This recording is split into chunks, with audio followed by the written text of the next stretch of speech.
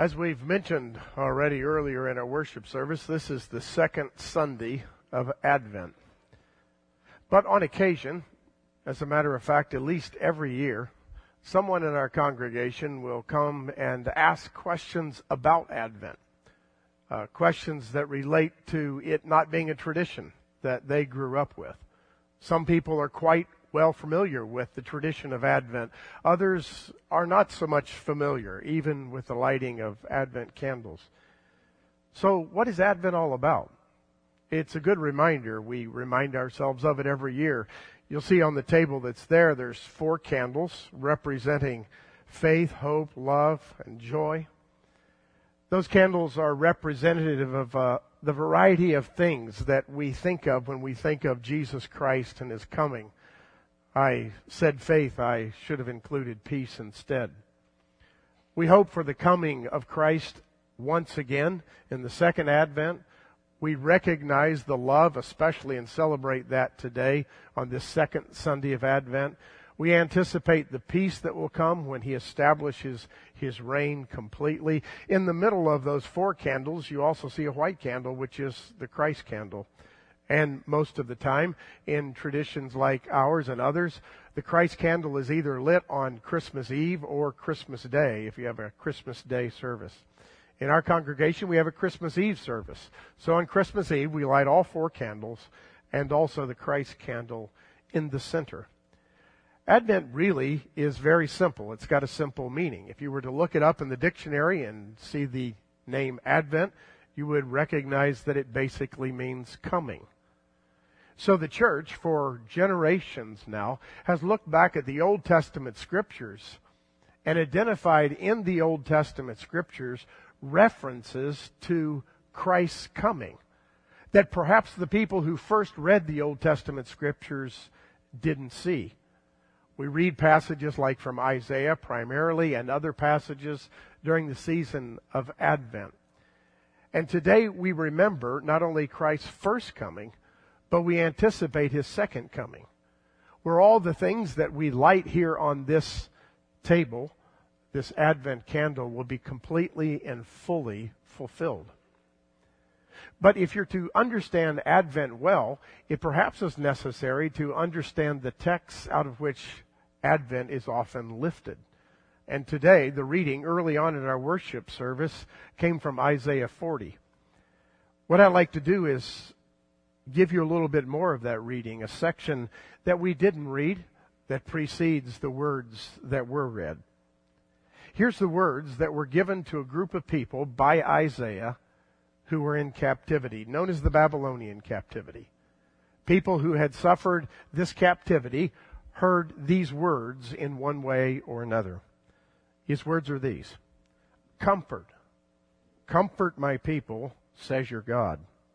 Speak tenderly to Jerusalem, and proclaim to her that her hard labor or service has been completed, that her sin has been paid for, and that she has received from the Lord's hand double for all her sins. It begins with a message of comfort, and that's important, but it's also an honest message. You see, the author doesn't say, comfort my people, have joy, be happy, rejoice, because everything is well, and you're good. No, he doesn't say that at all. As a matter of fact, he says, you're in captivity. And the reason you're in captivity is not because you're good. The reason you're in captivity is because you have become enslaved by people because you walked away from me. In other words, your sin of turning to idols and turning away from me has created the captivity that you now live in. So he says, very honestly, you're in captivity and it's your own fault. But I have a message of hope for you. I want you to be comforted with these words, because I, the Lord, have said to you, and am saying to those who hold you captive, it's finished. The punishment is over. Notice the difference between punishment and a destructive hand. If God had intended to destroy the people, He could have. But He didn't. He didn't say, I will destroy you. He said, you will be punished because you haven't followed me. And punishment is always for the purpose of restoration. Or to put it another way, punishment is because of love. I remember being a parent of small children, and that theme never seemed to sink in, correct? I remember being a child myself, and the theme never seemed to sink in. You understand that theme and how it's so hard to believe. But punishment is for our own good. Our parents punish us to keep us in the proper place. Our parents punish us so that we don't go too far down a disastrous road that could be destructive to us and to others. And God says to the people of Israel, this was for your own good. But I want you to be comforted with these words because restoration is coming. The glory of the Lord is going to be revealed. He continues by announcing it this way. He says, a voice of one calling in a desert place, prepare the way of the Lord, make straight in the wilderness a highway for our God. In other words, the road's going to be straightened. It won't wind around through the hills. It'll just go straight. But how's it going to go straight through the hills? Because, says the author, every valley will be raised up, and every mountain will be made low. And the rough places, well, they'll become like level ground, the rugged places like a plain. I'm going to take a bumpy road, a curvy road, a road that's difficult for travelers, and I'm going to flatten the whole thing. And I'm doing that so that you can prepare for the coming of the Lord. Now, that must have been wonderful news to people in captivity. Eventually, of course, they're restored from Babylon and they return to Jerusalem, but the wonderful news to the people in captivity was only part of the story. As the early church fathers began to realize, these words related to the coming of Jesus as well. They were not just about a historical episode where the people were caught in captivity. They were about the coming of Jesus in the future. So they use these texts and they remind us of those texts at Advent. And they say, read them and remind yourselves of what Isaiah 40 was really all about. Not just a historical episode that was ancient, but a contemporary one where Christ has come. Stepping into that tradition, you see, you enter the New Testament and you're introduced to a man called John the Baptist. And John the Baptist steps into these very words, a voice of one calling in the wilderness, prepare the way of the Lord. And in effect, he and the others say John the Baptist is the second Isaiah. He steps into these words because these words were prepared for him to declare.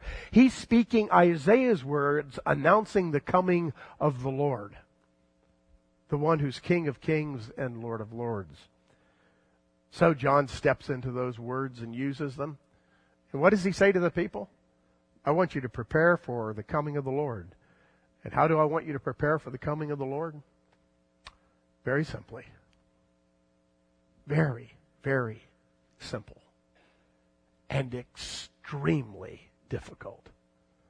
I want you to confess your sins.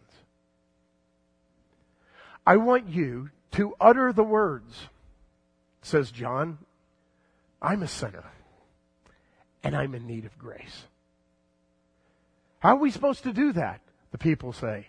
John gives all kinds of instructions concerning contemporary events in the lives of these people. And he says, repent of this, and repay. We could make the application in various ways to our lives. It wouldn't be the same that John delivered to them in the first century. But in effect, it would be. In order to prepare the way for the coming of the Lord, you've got to confess your sins in order to place yourself in a position to receive God's grace. You need to understand your own sinfulness. By the way, this is one of the most difficult doctrines of the Christian faith for many people to accept. You weren't born into this world righteous. You weren't born into this world loving God. Your every waking moment since you were an infant was not, how can I serve God? It was, how can I serve me? You and I are self-centered creatures. We're inward looking. We're twisted inward. That's the nature of sin, to be twisted inward. Don't think of it as activities, although there are sinful activities. Think of it as inward twistedness. God says, in order to be redeemed from your inward twistedness, which routinely leads you away from me, you must confess your sins and prepare the way of the Lord. You will not receive the grace of Jesus Christ unless you first recognize and do that. That's the good news. The Lord's going to restore for those who confess. But here's the second bit of good news. The second bit of good news is the portion that was read. See, the sovereign Lord comes with power, and his arm rules for him. See, his reward is with him, and his recompense accompanies him. He tends his flock like a shepherd. He gathers the lambs in his arms and carries them close to his heart. He gently leads those who have young. As I read that passage, I think of two things immediately from my life. The church that I pastored before coming here 15 years ago was First Baptist New Haven, Connecticut. An entirely different sanctuary, as I've mentioned before. The entire sanctuary, built in 1904, was wrapped in stained glass windows. So beautiful, in fact, that people from all over the city would just come by and look. Routinely, as I was in my office, there'd be a knock at the door and people would say, "Can I just look inside?" You know, because you can't tell what stained glass is really like except from the inside out. Because the light comes through those stained glass windows and it just illuminates in all kinds of beauty. If I were at First Baptist this morning preaching, directly behind me would be a gigantic stained glass window with Jesus depicted as the Good Shepherd, with a staff and with a small lamb in his arm, close to his chest. That's the first image that comes to mind when I read this passage. Jesus, the Good Shepherd. But there's a second image that comes to mind when I read this passage. It's an image not just of Jesus, which combines the two things I'm about to mention, but it's an image that brings power and strength into the hands of, embodied by, also a person who's gentle. Think for a moment. What's the first thing you think of when you think of a mighty arm and power? It might be brute force. It could even be abuse. Or perhaps a powerful dictator who has everything his way for his own purposes. The prophet Isaiah says, the Lord is coming, and he's got every bit of strength that's available to the entire universe in his strong and mighty arm. But that strong and mighty arm is also a gentle shepherd. I realize that I'm a blessed individual in terms of my understanding of God from childhood. It was taught to me as a young child that God was good, that his love endures forever. And I routinely heard the phrase, God as your loving heavenly Father. As I grew older, I realized not everyone had an earthly image of a father that was like mine. Because my earthly memory and image of a father as a tiny little boy is a large, 6'2" gentleman who had plenty of strength, plenty of power to protect me from all harm. But the strength and power in those big hands and big arms held me close to his chest. When I was with my father as a child, I know it was a little unrealistic, but I thought nothing could harm me. Why? Because all the power of my father was never, ever used against me or my brothers or my mother in a harmful way. Not once. He was full of strength and equally full of gentleness. So I read this passage and I say to myself, that's my God. Except He's eternal and He's almighty and He's got the power of all the universe in His hand because He created the whole thing. That strong-armed Savior is also my gentle shepherd. And that strong-armed Savior calls me to repent so that I can receive Him in His fullness. And I realize I'll never understand the depths of His love until I understand the sinfulness of my own heart. Because only then can I understand grace. Otherwise, there's no need of it. What purpose is there of grace if you're okay the way you are? But God says, I have some comforting words for you. I want you to prepare the way of the Lord. And as John says, I want you to repent.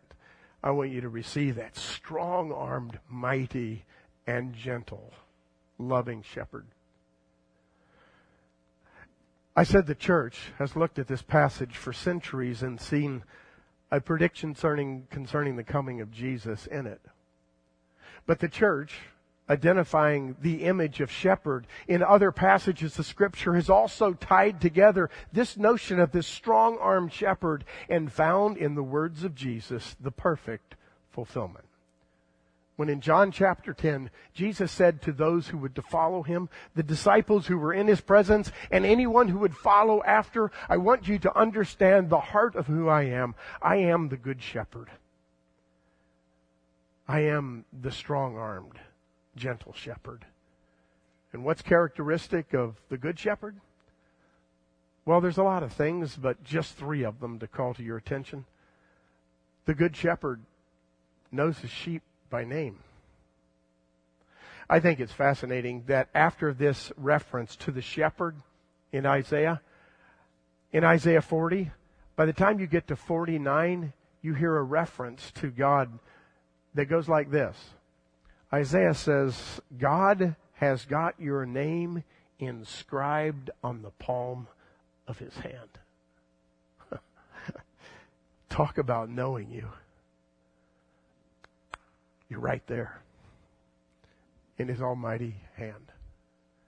Jesus says it in another way. He says, I want you to understand, I know you. I know you completely. As a matter of fact, I know you so thoroughly that I have the very hair of your heads counted.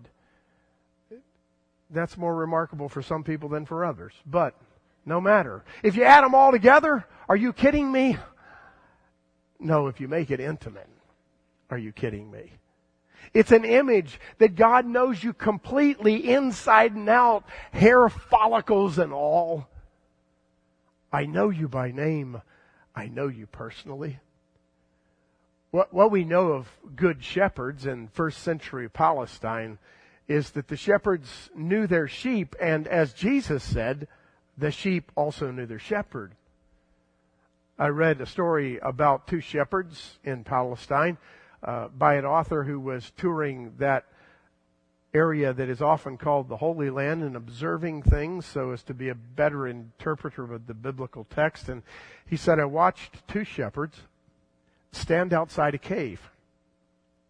Their sheep had gone inside the cave, and they stood on the outside. And when it was time to go, both of the shepherds simply gave a call. The call was a strange kind of warbling sound, he said. It was odd, and I wouldn't have understood what it meant. And he said the sheep came out of the cave and one by one turned to the right and turned to the left, to their own individual shepherd, who made a strange warbling sound with his voice. They knew his voice, and they followed him right out of the cave. Jesus said, I'm the good shepherd, and my sheep know my voice, and I know them. Second thing we know about the good shepherd is that he provides for his sheep. Correlatively, what we know about sheep is they don't provide for themselves. They're very dumb animals, and they do not have the capacity to provide for themselves. They have the capacity to walk into harm's way primarily, but the shepherd provides for the sheep. And especially in that region of the country, you didn't have large sheep farms with great big fences and endless green pastures. You had shepherds who took sheep to green pastures, and they found it for the sheep because the sheep would otherwise starve, and they took those sheep to other places like water.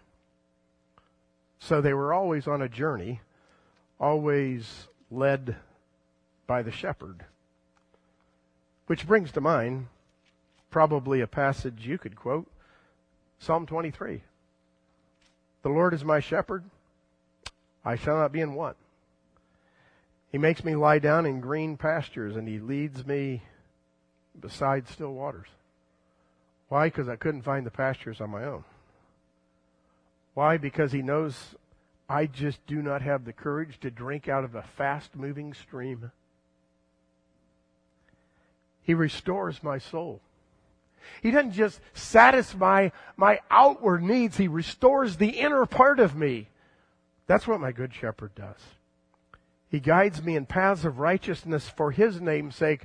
I wouldn't go in paths of righteousness for my name's sake because I'm inclined to go in paths that are not righteous. But my good shepherd inclines me towards those paths of righteousness for his name's sake so that my life actually glorifies him. Even though I walk through the valley of the shadow of death, I will fear no evil, for you are with me. Even though the world caves in around me, even though my comforts are gone, even though hostility is everywhere, even though life seems to snuff out life, even in those moments, you're with me. And in those moments, your rod and your staff, they comfort me. The rod and the staff were used for a variety of things. One thing was to reach out with the crooked end and pull a sheep back away from harm's way. But they were also used as a weapon against those who were predators for the sheep. So those objects are both comforting and those objects are to be feared, but used in a fearful way against the enemies. Remember the passage where David is in front of King Saul?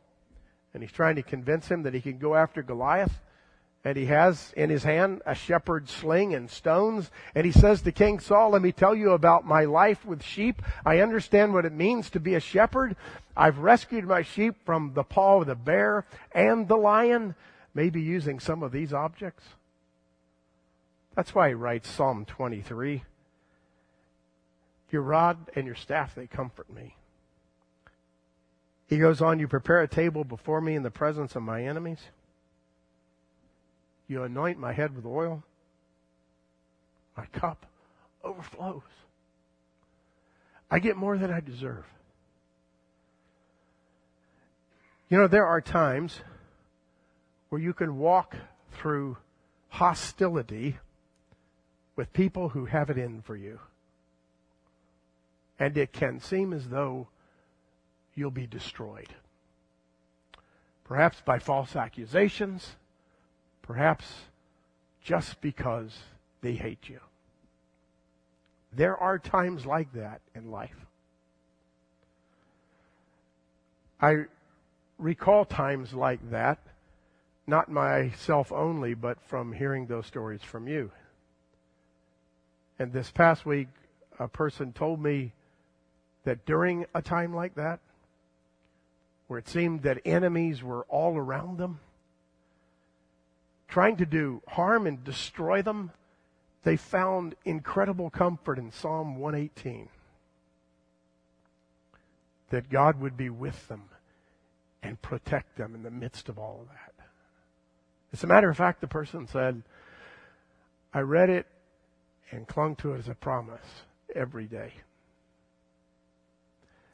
This person now has a story of delight in being able to look back at the goodness of God in the midst of those dark days. That person would tell you that God, unbeknownst to them, was protecting them in multiple ways, and now is preparing a table in the presence of their enemies. Why? Because they trusted their good shepherd. Not because it seemed the good shepherd was always there, but because they refused to believe that good shepherd would desert them. That is our good shepherd. He knows our name. He protects us from evil. He provides our needs. You know, there were even stories of shepherds that lost their life in protecting their sheep. They tried to protect them against predators, and the predators, unlike the story of David, got the best of the shepherd, and they were killed. And then, of course, the sheep were killed in kind. When we think about Jesus in that context, we've got to remember that something dramatically different happened. When Jesus came as the Good Shepherd, He didn't just sacrificially lay down His life for His sheep. He did that. As a matter of fact, in John chapter 10, He said He was going to do that long before He did it. And I wonder what the disciples were thinking when He mentioned that a good shepherd lays down his life for his sheep. Jesus did lay down His life for His sheep, the sacrificial atonement, as we call it. But if we stop there, we've done real injustice to the nature of the sacrifice itself. It wasn't just some kind of shepherd sacrifice. It was the heart of the gospel itself, which is the beginning of the restoration of all things. In that moment of death, followed by the moment of resurrection, Jesus Christ pronounced death to death. And He said, it will not reign forever.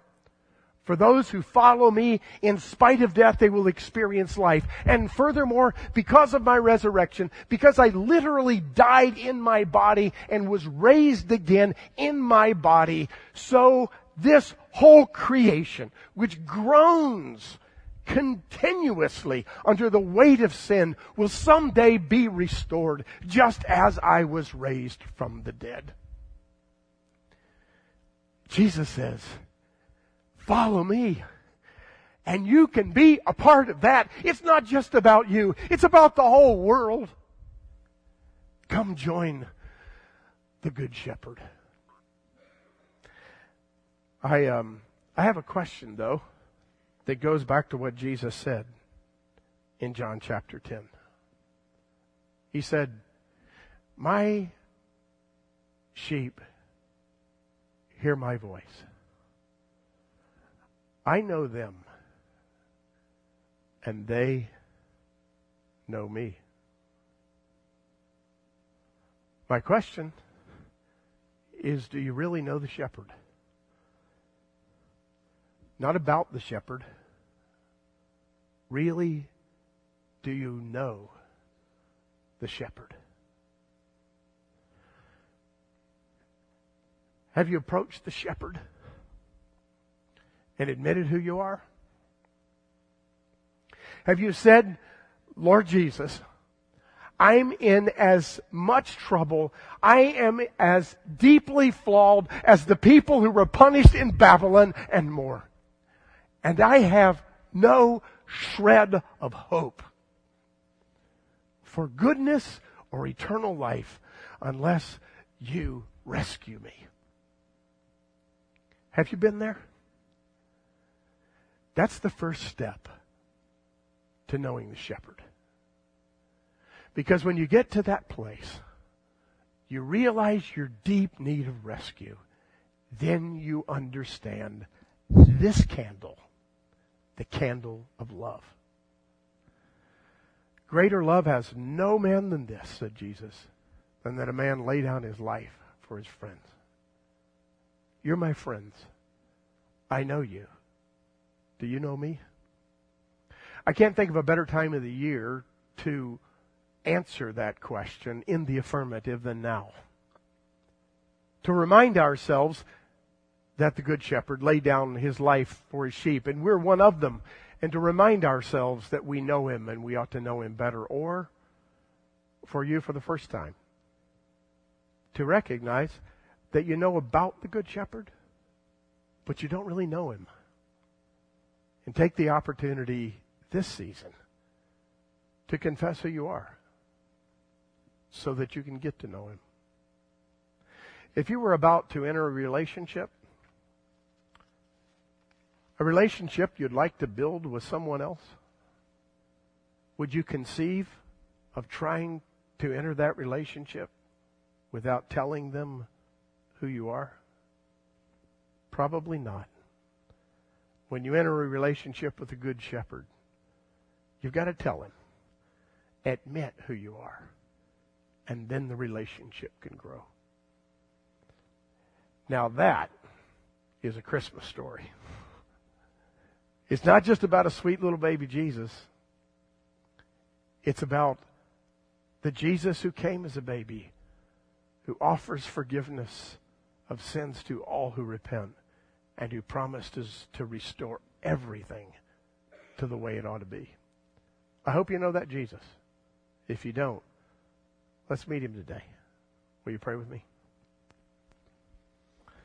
Our gracious Heavenly Father, we thank you for your word, for the stories in your word, for the prophecies that really are veiled in mystery until other parts of Scripture illuminate them for us. And in this case, those mysterious prophecies of Isaiah take on a new meaning beyond their historical episode when we reflect on them in light of Jesus. We pray, Lord, that you will allow us to see ourselves for who we are in this Christmas season. For those of us who have claimed you as our Lord, that you'll remind us of the great love that you have for us, and that you will once again remind us of our continued need for confession of our sins and restoration and complete and full relationship with you. For those who are here today that don't know you, they only know about you. They've only perhaps stepped through the proper processes, read some of the proper texts, believed some of the proper things, but they've never stood before you and admitted who they are. Someone who's thoroughly sinful and needs your redemption. We pray that this Christmas season will be that place at which they kneel before you and acknowledge who they are and receive your grace and forgiveness. And we'll thank you for that. In the name of Christ our Lord we pray. Amen.